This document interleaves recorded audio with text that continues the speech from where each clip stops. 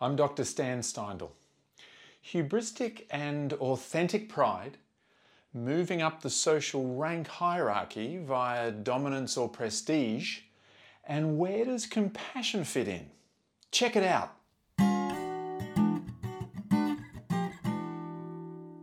Last week I spoke about pride, and in particular two types of pride. Hubristic pride, which is characterised by feelings of hubris, arrogance or egotism, with successes attributed to natural talent. And authentic pride, which is characterised by feelings of accomplishment and confidence stemming from success that is attributed to authentic effort. As mentioned in last week's video, Professor Jessica Tracy and her lab have found that different types of pride are associated with different pathways to gaining social rank in groups. Humans are very concerned with social rank, and various strategies can take an individual to the top. Evolutionary theory proposes the dual strategies theory of social rank, two distinct pathways that are equally viable pathways to gaining status in human social hierarchies: dominance and prestige. Dominance, found to be associated with hubristic pride, involves the use of force, intimidation, or coercion to gain higher rank and influence over others. Dominant individuals often behave in ways that prioritise their own self-interest and power above the interests of fellow group members. Having said that, dominant leaders are typically seen as strong and powerful and able to coordinate and defend group members during times of uncertainty and threat.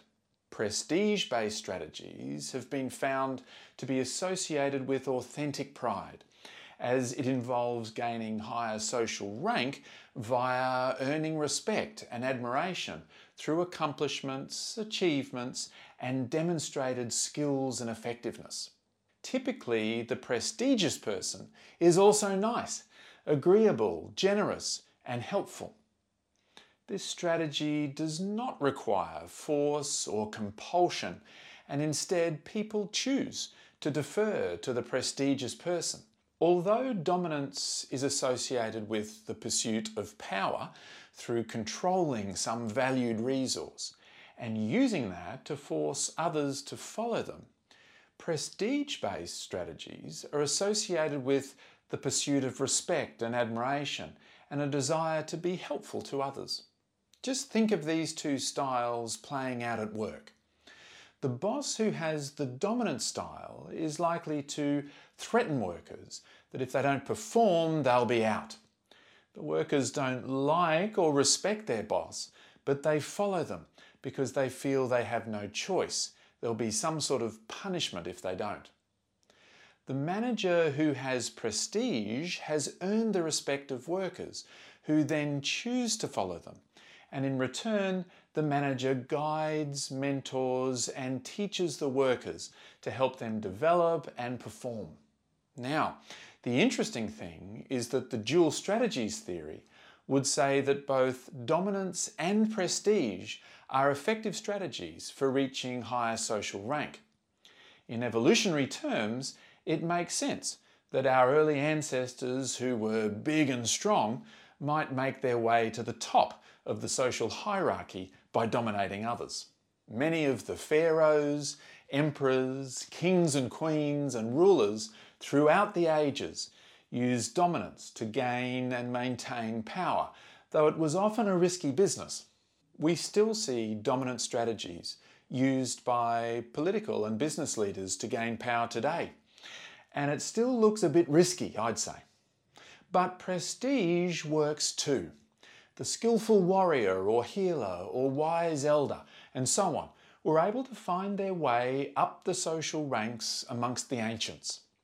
Today we have sports people, musicians, actors, scientists, inventors and so on who've earned the respect and admiration of others and therefore a degree of influence and power.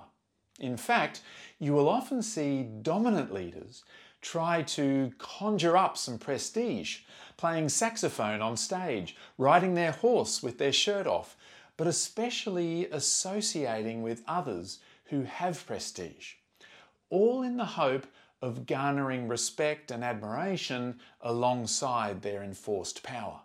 And the effectiveness of both dominance and prestige as strategies to obtain higher social rank has been supported in the lab.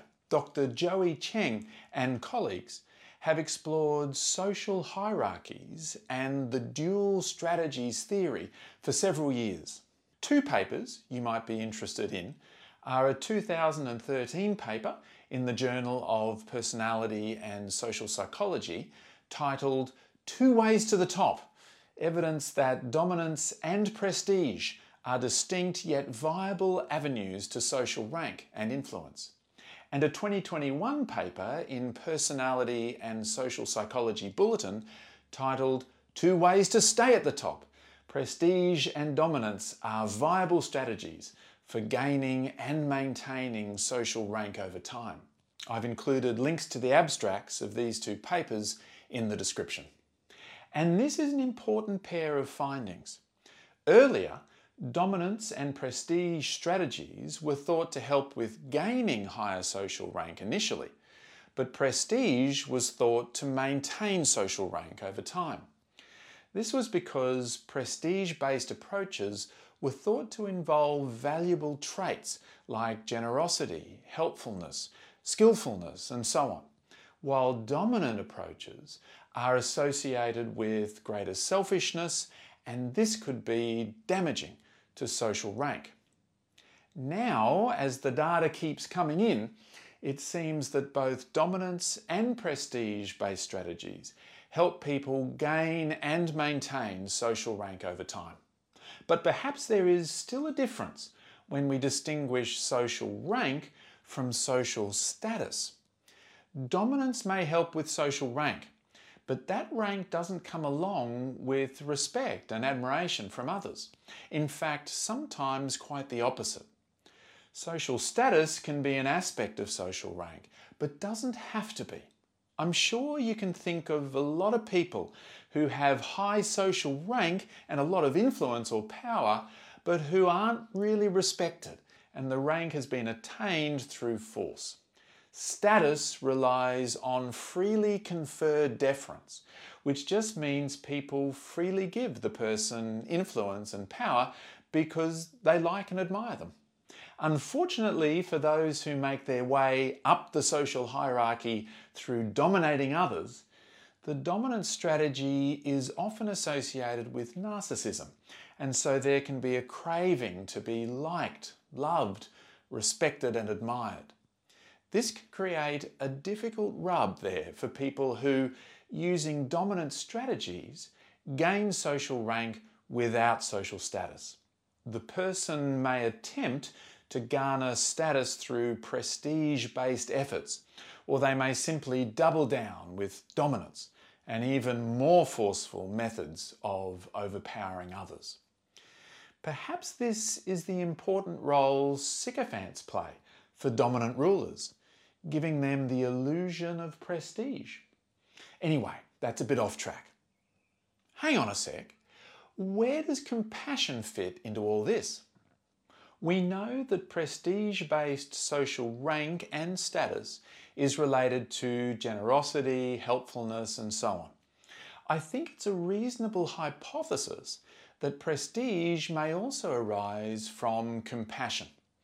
If you think of some of the most genuinely admired and respected people and most influential and remembered across history, it's the compassionate ones. Religious figures, of course, spring to mind, despite how much generations of their followers might reshape or misshape the original teachings. But let's look to some research. A 2019 cross-sectional correlational study by Jaz Basran and her colleagues in the open access journal Frontiers in Psychology, titled "Styles of Leadership, Fears of Compassion, and Competing to Avoid Inferiority," found that a coalition-building leadership style a tendency to pursue rank by forming cooperative relationships with others, consulting with them, eliciting their opinions, and trying to find compromise where differences emerge, perhaps prestige-based strategies, was significantly negatively correlated with narcissism, hypercompetitiveness, fears of compassion, and positively correlated with secure striving, social safeness, and compassionate goals, among other findings. So, perhaps compassion and compassionate action can garner prestige and help us move up the social hierarchy. But like all prestige-based strategies, the motivation isn't so much to gain power and influence, but rather to do good work.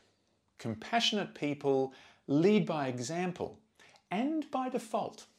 But humans have tricky brains, and often when our threat system is activated, especially in times of uncertainty, competition for resources, danger, and so on, the dominant leader will often step in, stoke the flames of division, and force people to follow them, promising them that they'll make them safe, no one else can do it, and perhaps even deriding, demonising, and in one way or another, removing those who might disagree. This social aspect to our species, hierarchies, power, and so on, is all very, very tricky.